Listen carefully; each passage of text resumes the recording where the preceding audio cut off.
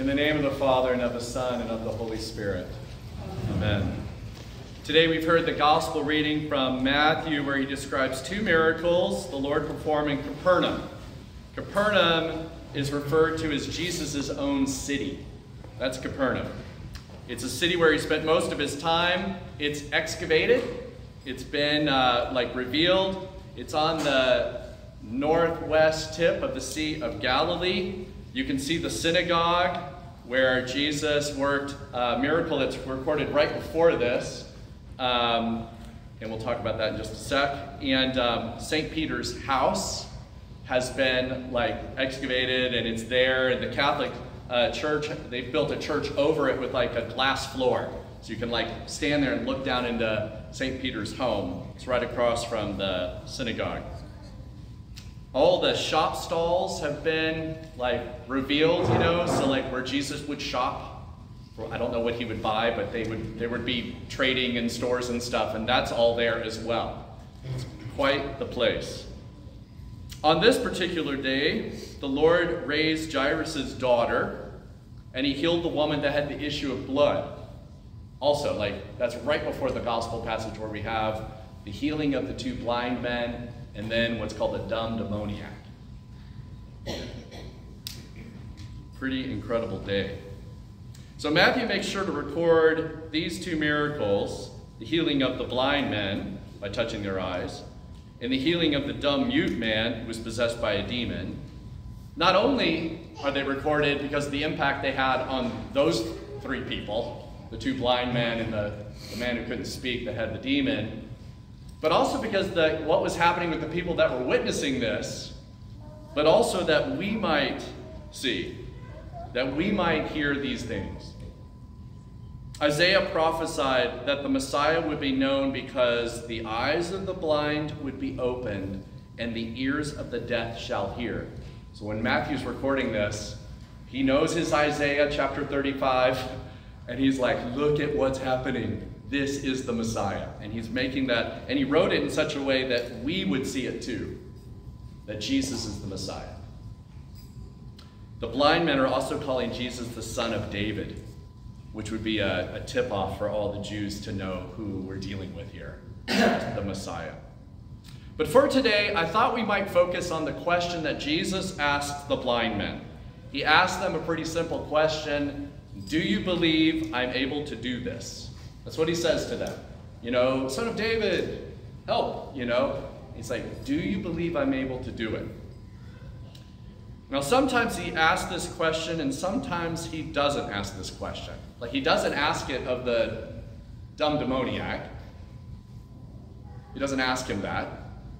And he wasn't able to speak at the time, but he still doesn't ask him that. He asks the blind man this. So I don't know why that is. Sometimes he does and sometimes he doesn't. But he asked the blind man at that time, and I think he continues in our time to ask us, do you believe I'm able to do this? When we hear this question, I think it stirs something up in us because we realize that the primary thing Jesus is after is not the healing of their eyesight. It's not the primary thing. He's glad to do it, and it's what the Messiah does. But he's asking about their faith, he's stirring up their faith. Do you believe I'm able to do it? That's the primary question. His primary ministry wasn't to heal all people of all their diseases, but rather to help them believe in him. To believe that it's possible for them to be cured from spiritual darkness and spiritual blindness. And that's why he's still asking the question today, do you believe I'm able to do this for you?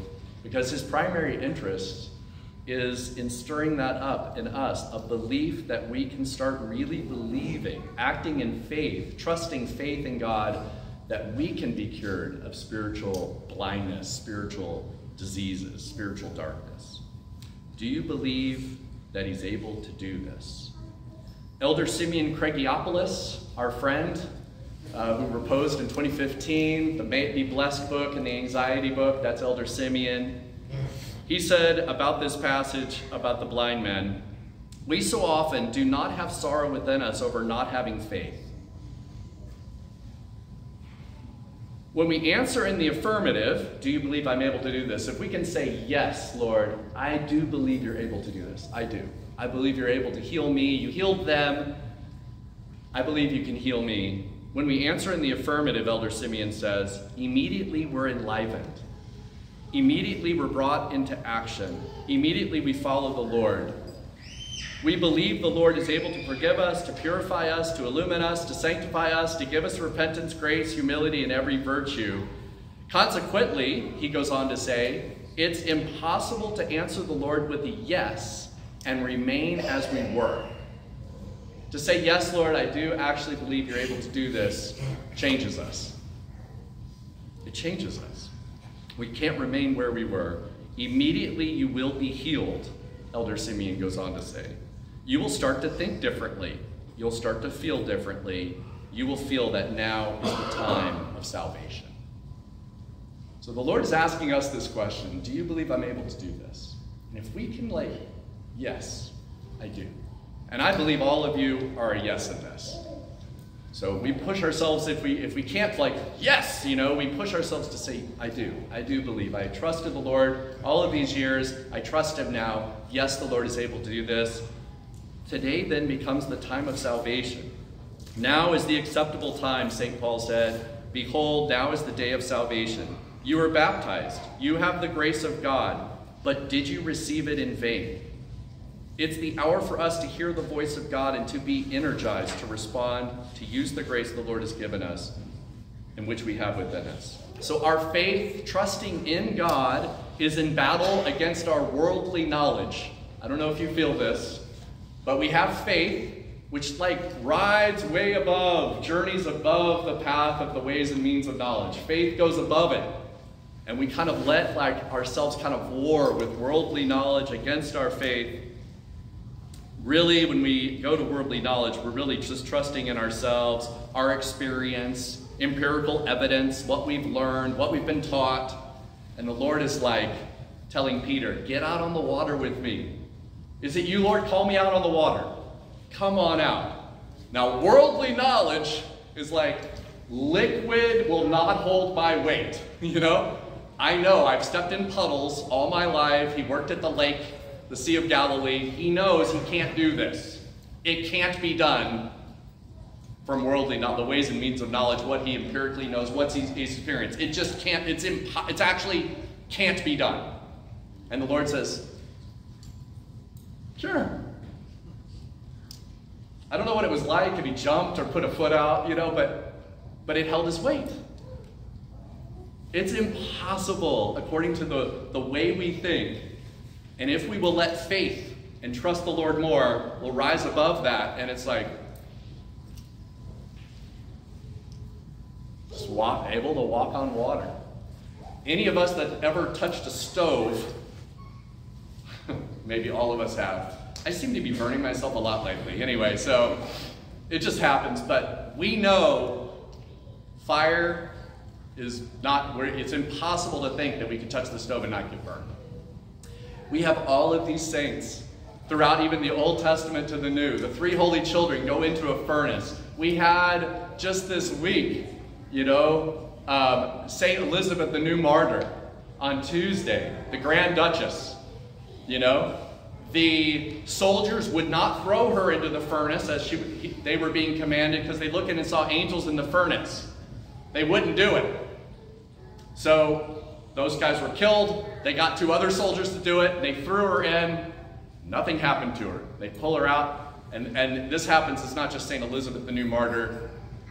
It's saints. It's we have lots of accounts of this. And they come out and they always make a little point of saying they didn't even smell like smoke. Not only were they not burned alive or singed, it's like they weren't even in there. It was dewy. Okay, the ways and means of knowledge says that is impossible. It is actually impossible. It can't be done. Faith rides above it. Now, we're not being tortured the way St. Elizabeth was to her death. They had to find another way to kill her, by the way. The fire didn't work, so they had to come up with another way. And I'll even tell you, so those that don't know, she was thrown to the wild beasts and none of them would do anything to her. Except like a lioness or something came up. Oh, a she-bear. A female bear came up and like scratched her on the leg, and she died from that. Like, she gave her soul to the Lord. So they couldn't even get her with the bears, really, just barely.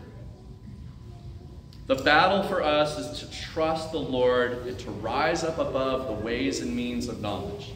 What we empirically believe when the Lord says something else, to start putting our weight over there. Abba Isaac, the Syrian, wrote beautifully in his 52nd homily, knowledge is about investigation and human ability and not knowing where to turn when things get difficult. The ways and means of knowledge can best be said to be a step whereby we can climb to the lofty height of faith. It's like the best thing you can say about worldly knowledge is that we can step on it to go higher up in faith, you know? And once our soul's been surrendered to the Father in faith, once our souls have been surrendered to the Father in faith, we can taste his help for us. And we want to return to him instead of caring for ourselves all the time. Instead of worrying about everything all the time, we put our trust in the Lord. And with faith, we no longer spend all the time in prayer saying, give me this or take this away from me. You know, as faith grows, we aren't saying, there's $1 billion lottery. You know, I must have that and I will do good with it. You know, in prayer, we just, whatever, maybe someone's going to get that. You know, and we move on to other things. We start to trust the Lord more and more. Knowledge keeps us within the boundaries of nature in all its path. Faith journeys above nature. Thinking of Peter out on the water that can't hold him, and all the saints that have been thrown into the fire. We're not being told to walk on water. No one's attempting to martyr us by fire. But we are being asked to take refuge in faith instead of fear, and fear comes from the ways and means of knowledge. Knowledge is unable to provide the help we need against the difficulties our souls face. So the question is, do you believe he's able to do this for you? Elder Simeon says, say yes. Say yes, and you'll feel your faith grow. And then start trusting him with more things. Trust him with the difficulties. Trust him with the worries. Trust him with the issues. Trust him with our country. Trust him with your family. Trust him with your finances, right? Trust him with your sins that you think, I'm never getting past this. Trust him. Trust him with everything. Trust him with anything that comes to mind. I'm putting, even if all of this says he won't be able to do anything about it, because I'm whatever. I'm not savable, or this is too big a problem, or God doesn't care about whatever. Say yes and get into that place where it's like, I'm just going to ask the Lord to help us. The Lord is good. He will forgive us, purify us, illumine us, sanctify us, grant us repentance and grace and humility and every virtue. He cares for you. He loves you. So do you believe that faith passes above nature and traveling on the pathway of this journey? I want to end with just a very short word, two little baby paragraphs here from St. Isaac the Syrian. Do you see the feebleness of the power of knowledge and the strength and the power of faith? Knowledge prevents its disciples from approaching anything alien to nature. But see here the power of faith and what it commands its pupils. In my name, it says, you'll cast out demons. You'll take up serpents. You'll drink poison. It will not hurt you. I'm going to pause right before I read. This morning when the deacon and I got here to do our morning prayers, you know, there's priestly prayers. I grabbed my liturgicon, was coming out this door. Deacon Chris came out that door and he goes, there's a snake right there. A guy, I don't know how he slithered in here. He's gone. He's gone.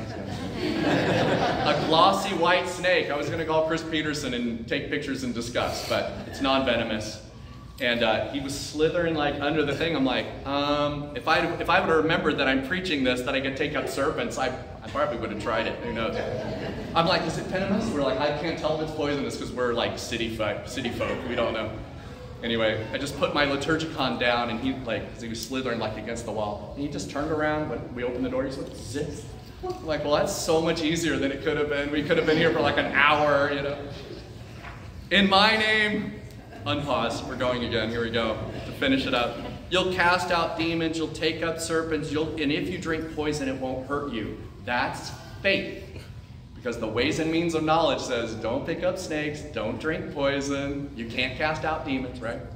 Knowledge enjoins all those who journey in its path to investigate, according to law, and the end of everything before making a beginning, and thus to commence. Lest the end of the thing prove unachievable by the limit of human ability and the labor be spent in vain, and lest the thing prove difficult and impossible to realize. That's knowledge. But what says faith? All things are possible to him who believes. For to God nothing is impossible. O unspeakable wealth, O ocean rich in its marvelous treasures, in mighty floods of the power of faith, how filled with boldness, how replete with sweetness, and hoping in its journey, accompanied by faith. How light are faith's burdens, how sweet its labors. In the name of the Father, and the Son, and the Holy Spirit. Amen.